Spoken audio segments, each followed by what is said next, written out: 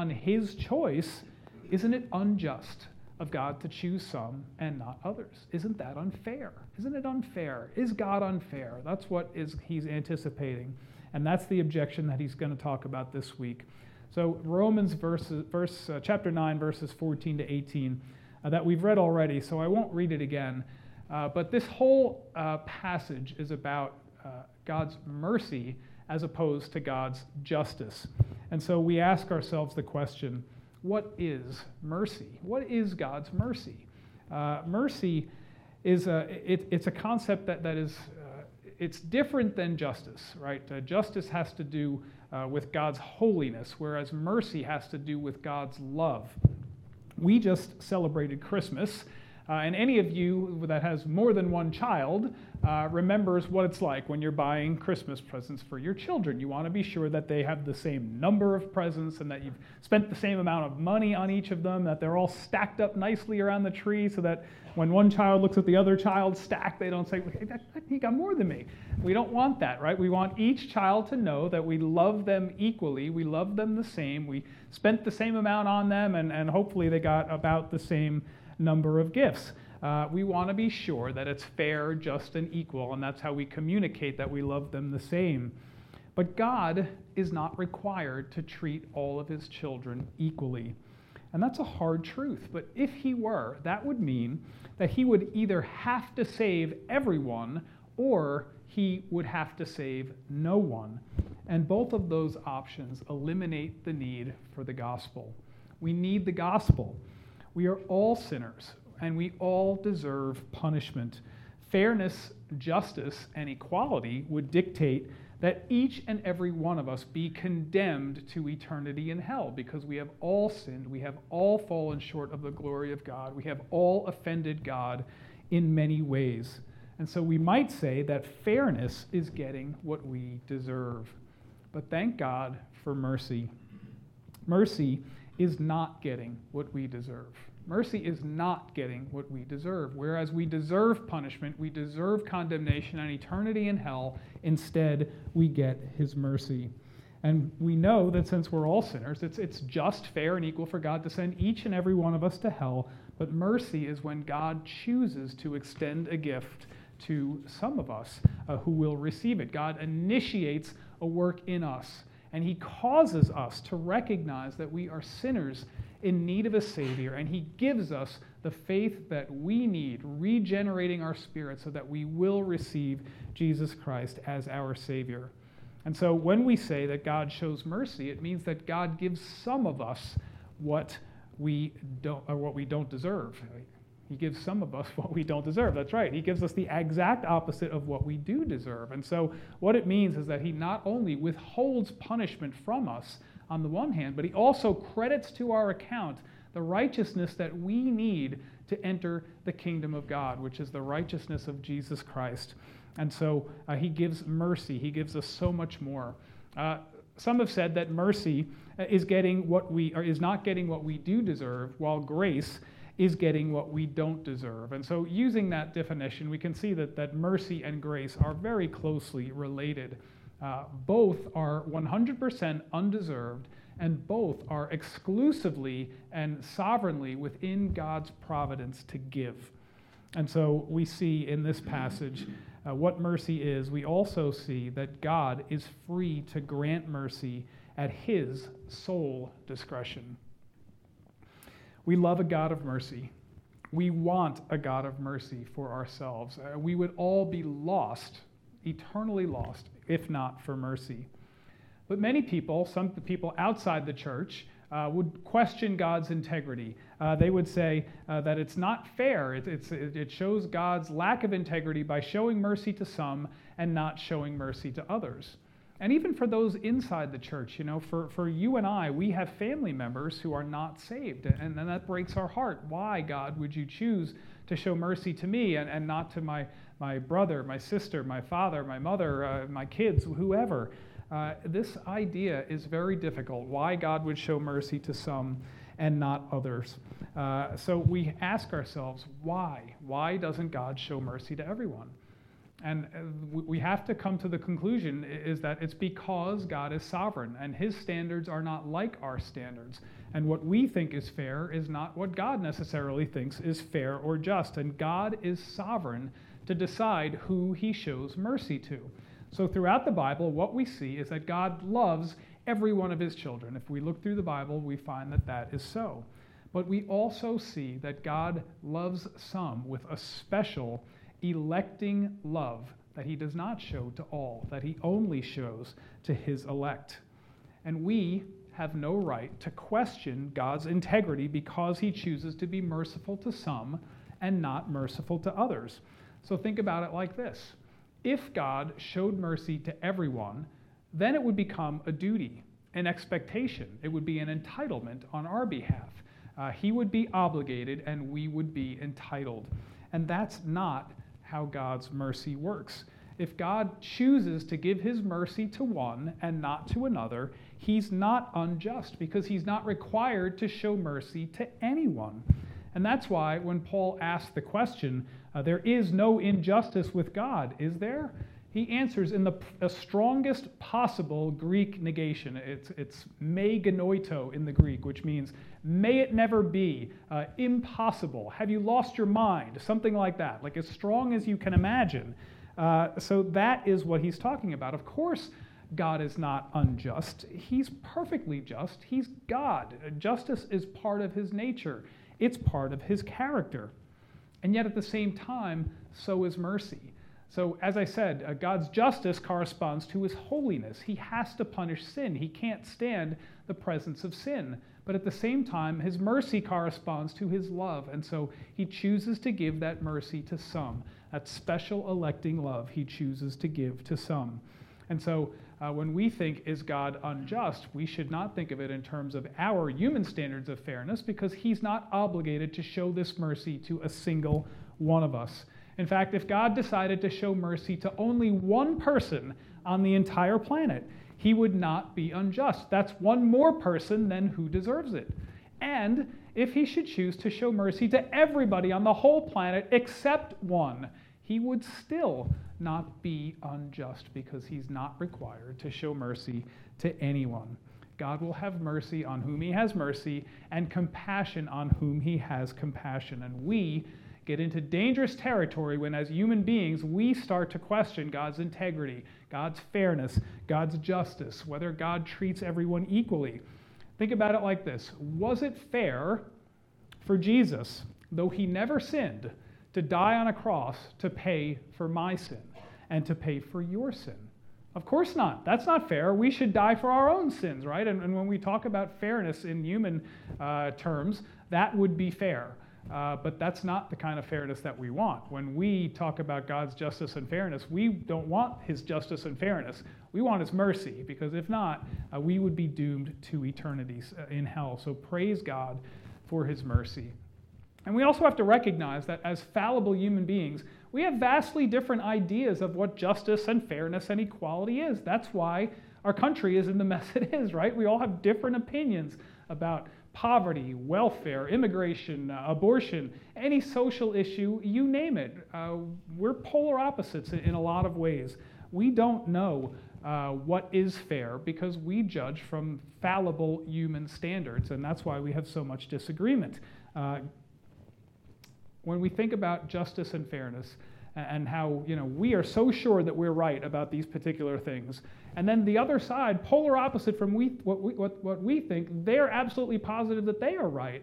Who decides who is right? Well, only God has the perfect idea of justice and fairness. And so the only true and unchanging standard is God's, and his standards are absolute and true. And so the potter has no right, the clay has no right to say to the potter, why did you make me this way? The potter has the absolute right to decide, and God has the absolute right to give mercy to whoever he wants because he is sovereign and because we are his subjects, not the other way around. And so Paul laid out this principle of sovereignty in chapter 9, verse 11. For though the twins were not yet born and had done anything good or bad, so that God's purpose in election would stand, not because of works, but because of him who calls. We see him repeat this principle here again in verse 15 and 16. I will have mercy on whom I have mercy, compassion on whom I have compassion. And so it does not depend on the one who wills or the one who runs, but on God who has mercy. Well, who is this one who wills? It's the person who wants to be saved, but doesn't want God in the process.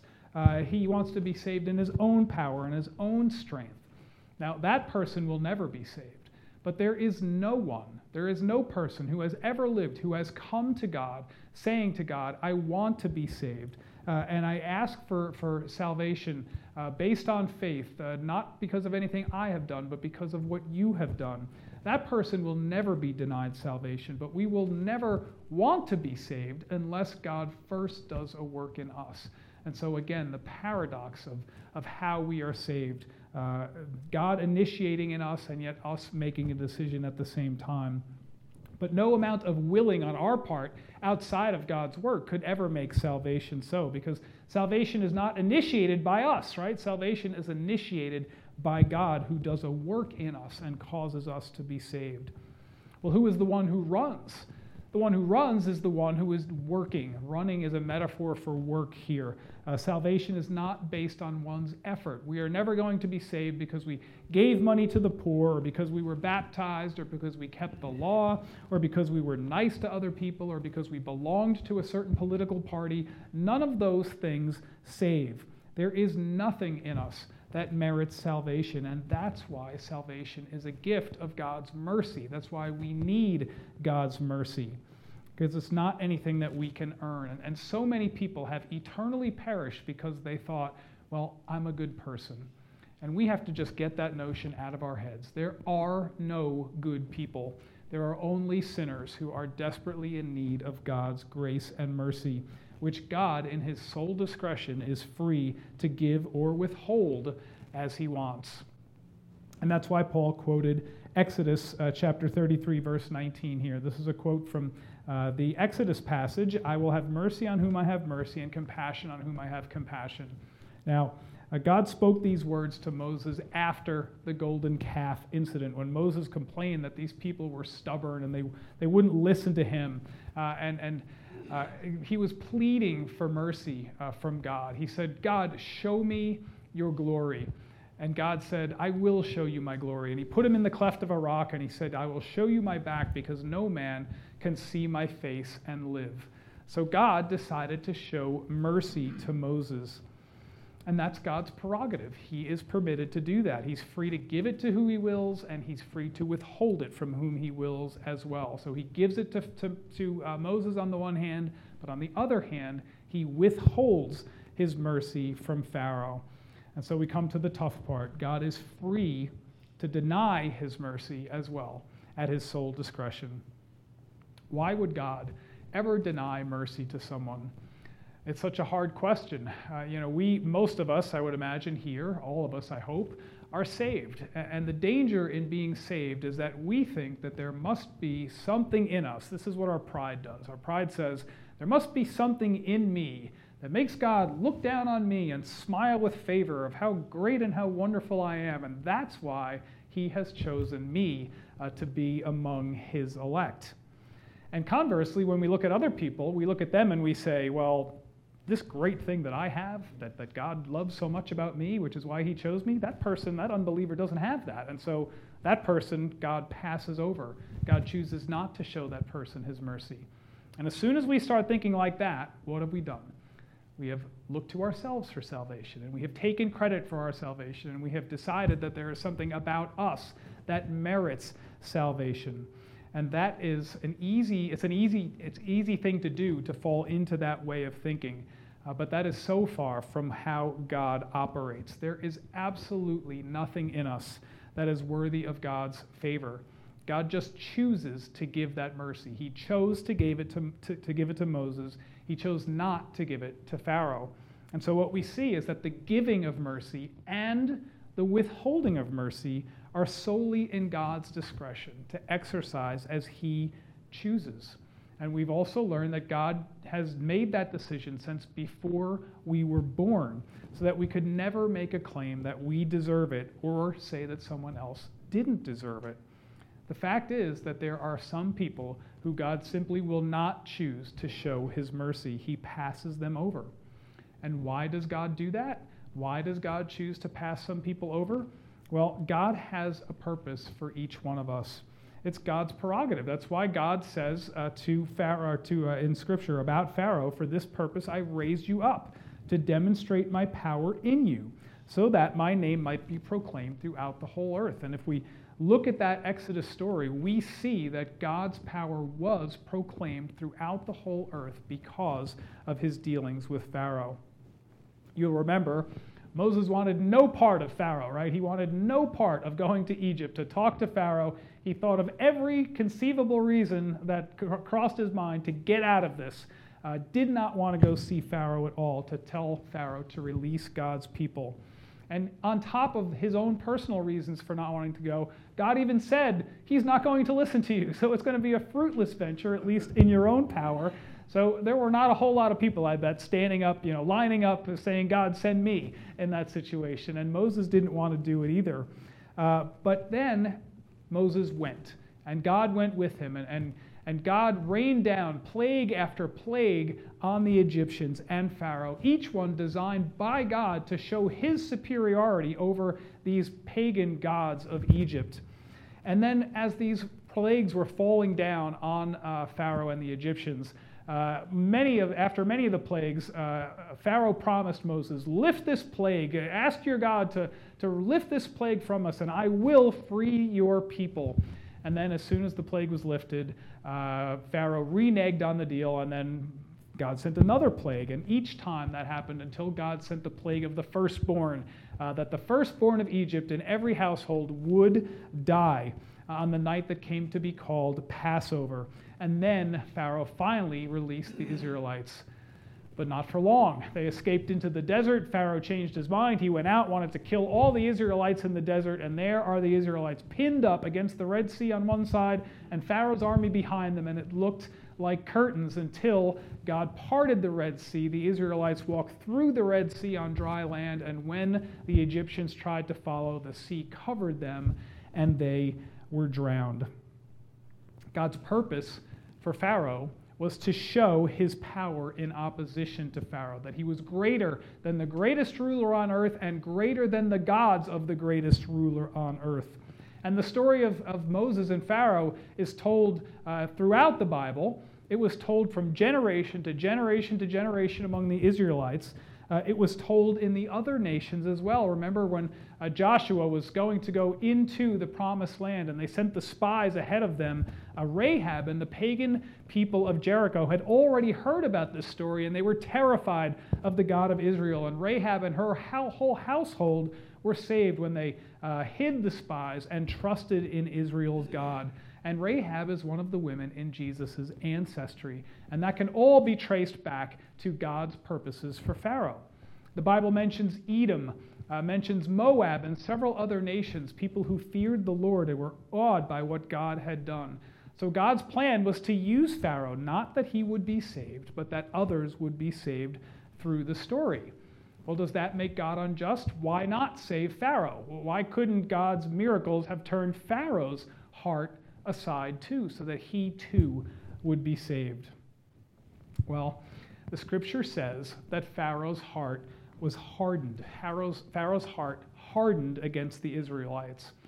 And if we took time to read the entire story of the Exodus, what we would see is that Pharaoh hardened his heart on the one hand, and God hardened Pharaoh's heart on the other hand. So we all have this predisposition to a hardened heart, and it takes a work of God to do something about that hardening of heart. The scripture in Exodus says over and over again, Pharaoh's heart was hardened against the Israelites, and Pharaoh hardened his heart. And so the difference is the one who is doing the hardening. Pharaoh is hardening his own heart, and at the same time, judicially, as punishment, God is hardening Pharaoh's heart in response to Pharaoh hardening his own heart. And so we have on the one hand this Pharaoh hardening his own heart is an act of his own will, while yet ordained since before time began, since God chooses who are his elect.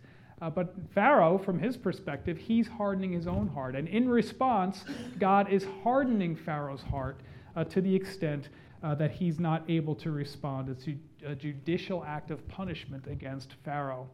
And so this should not be unfamiliar to us. We were in Romans 1 about a year ago now, and we were talking about those folks in Romans chapter 1 that Paul wrote about who Paul condemned for suppressing the truth about God, even though God had made that truth evident to them. They knew about God, but they did not honor God, and they became futile in their speculations, and their foolish heart was darkened. And therefore, it says, 3 times it says, God gave them over to their depraved minds and passions. They hardened themselves until God gave them over to the hardening that they desired. Now, could these Romans 1 people have been saved? Is that possible? Could Pharaoh have been saved? Well, from God's side of the coin of salvation, the answer is no, because since before the foundation of the earth, God chooses who are his elect and who are not, and they were passed over from all eternity. But on the other hand, there is never a place in Scripture where it says that God hardened someone's heart whose heart was not already being hardened by themselves. And so they are responsible for their own condemnation because they failed to respond to the revelation that they were given. And so this is the mystery of salvation, and this is what we're wrestling with today. The scriptural evidence shows that God is sovereign in all that he does. He chooses who are his elect. And there's nothing unjust about it. Since Satan was cast out of heaven, since he rebelled against God, and since Adam and Eve ate the forbidden fruit, and sin and death entered the world, each and every one of us is born with this sin nature. We are naturally predisposed to be enemies with God. We don't want God in our natural conditions. And so when God passes us over, he's only leaving his creatures to what they already want, which is to live apart from God. And so mercy is just an act of God changing someone's heart. And on the other side of the coin of salvation, our responsibility is to choose him. Pharaoh, the people of Romans 1, they did not choose God. Those who sent Jesus to the cross did not choose him. Judas did not choose Jesus, and so they all bear the responsibility of their choice. And so we are just left with these parallel tracks of God's sovereignty on the one hand and human responsibility on the other hand, and they are not contradictory. They're a mystery, a paradox. They're both true, even though we can't reconcile them or understand them in our own finite minds. I read a tweet the other day from a professor at DTS by the name of Michael Spiegel, who many of you may know, and he wrote this: "Orthodoxy holds 2 or more truths in tension. Heresies relieve the tension." And I just think that is a brilliant quote because it's absolutely true. We are not comfortable with holding the tension necessarily, that it all depends on God and yet we have to make a decision. But the heresy resolves the tension in ways that are not true. On the one hand, we might say, well, we're all inherently good and we can all make the decision. We don't need God to do anything in our lives. We can just choose. And that is not true. And on the other side, we might say, well, we bear no responsibility because it's all up to God, and so we don't have to worry about anything. We don't have a decision to make. But over and over again, the scriptures blame unbelievers for their condemnation. So this idea of sovereignty on the one hand and responsibility on the other side is very difficult for us to reconcile. And this is deep theological stuff. I don't know if it gets any deeper than this. So we can wrestle with this all we want, and we're never going to reconcile it. We can, argue all we want until the cows come home, and we're not going to have an answer to this question. And yet both of these things are true. But here's the important thing. Here's what I want us to know. God will never turn away anyone who comes to him recognizing his sinful and lost condition, who comes to God confessing his sin and confessing his need for a Savior and pleading with God to be saved from the punishment that they are due for their sin. God will never, ever turn that person away. If God seems unfair because he doesn't save everyone, well, just remember that justice requires that he save no one. And so this mercy is a gift. It's the most supreme act of mercy imaginable, that God would send his own Son to die on a cross for our sins, to provide us with the mercy that we need to be saved. It's so completely undeserved that we could never boast about it. And we can only give God the glory for it. So when we receive it by faith, by believing that Jesus died on the cross for our sins and then rose from the dead, we are saved. That's it. It's so simple and yet so profound at the same time. So God is not unjust. He's perfectly just. And we could never judge him by our own human standards, we're perfectly fallible, as fallible as we could be, trying to judge a perfect God. So we don't have to worry about judging God. All we need to do is ask the question, have we trusted the Lord Jesus Christ as our Savior? So I'll ask you, have you? Have you trusted the Lord Jesus Christ for your salvation? And if you have, then you have nothing to worry about in 2021. You have nothing to fear from COVID. You have nothing to fear about what's going to happen in politics. You have nothing to fear. You are saved. You are elect, and you will be in heaven for all eternity. You know, when Tom Brady chose to play for the Tampa Bay Buccaneers this year, it was because Tampa Bay wanted him and he wanted Tampa Bay. So think about salvation like that. When God's desire for us and our desire for him meet, salvation happens. It takes both. We don't have to understand that, but it takes both. We have to want him and he has to want us.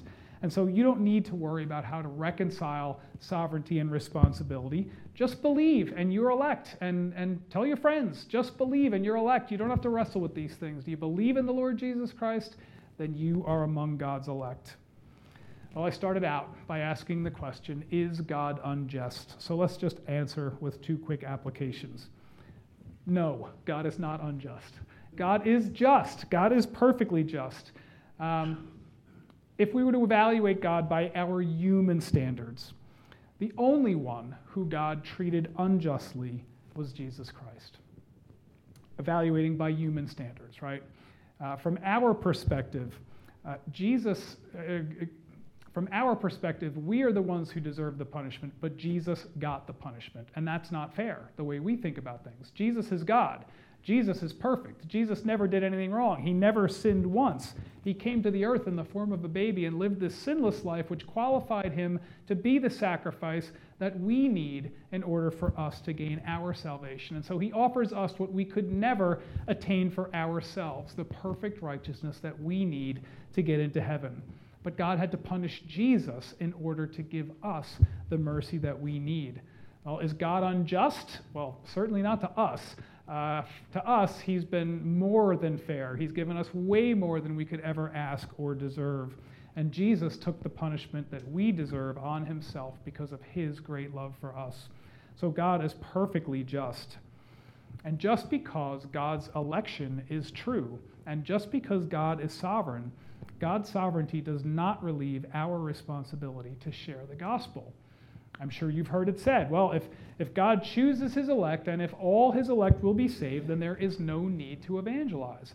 And that is not true. We are his instruments, his chosen instruments to bring the gospel throughout the world. That's why the Great Commission exists, right? Go therefore and make disciples of all nations, teaching them all that I have commanded and obeying, and lo, I'll be with you until the end of the age, right? He sent his original disciples out and he sends us out as well. God uses people like you and me to tell others the good news so that his purposes in election will be fulfilled. And this is just another way that God is merciful to us. He's gracious to us, that he allows us to participate in the salvation of his elect. And there are going to be people in heaven someday who are going to thank you and thank me. I hope they'll come up to us and say, you played a part. You're partly the reason why I believed and why I'm here. And since we don't know who's elect and who isn't, we act like it all depends on us, even though we know it all depends on God. So this is the first Sunday of 2021, and I would like to propose a New Year's resolution for each and every one of us. I would like each of us to resolve to try to bring one other person into the kingdom this year. Of course, we don't control who believes and who doesn't. That's the work of the Holy Spirit. But our work is to preach the word, to preach the good news. And I pray that at the end of 2021, December 31st, 2021, we can look back on this year, 2021, and say, I think I had a part. I had a role in bringing my brother, my sister, my father, my kid, whoever, to Christ. Wouldn't that be an incredible thing to be able to say at the end of this year? And that's the role that God has given us in saving people, in showing them God's mercy, in giving them what they don't deserve, and so that they get the mercy that they don't deserve rather than the justice that they do. And I pray that that'll be something that we can keep on our minds and hearts every week during this new year. God is not unjust. He loves us. He wants each and every one of us to come to repentance. So let's do our part by being sure that we're preaching the word to those who need to hear it. Let's pray. Lord God, this passage is very difficult. And Lord, when we consider that some people will not be saved, that some will be passed over, that is absolutely heartbreaking to us. Lord, help us to be the instruments that you will use to bring people into your kingdom, Lord. And Lord, we just pray that this year will be a year where we can all look back and say we had some role to play in expanding your kingdom, because that's why you left us here, Lord, to fulfill the Great Commission. And Lord, I pray that as 2021 moves along, that we will take it seriously. And we've learned with COVID and other diseases that exist on the earth that life is short, Lord, and we don't know how much time we have. So I pray that we would learn to spread the word with more urgency, Lord, and that we would be able to bring people to saving faith through your Holy Spirit who does the saving work, Lord. Help us to be the instruments. We pray in Christ's name. Amen.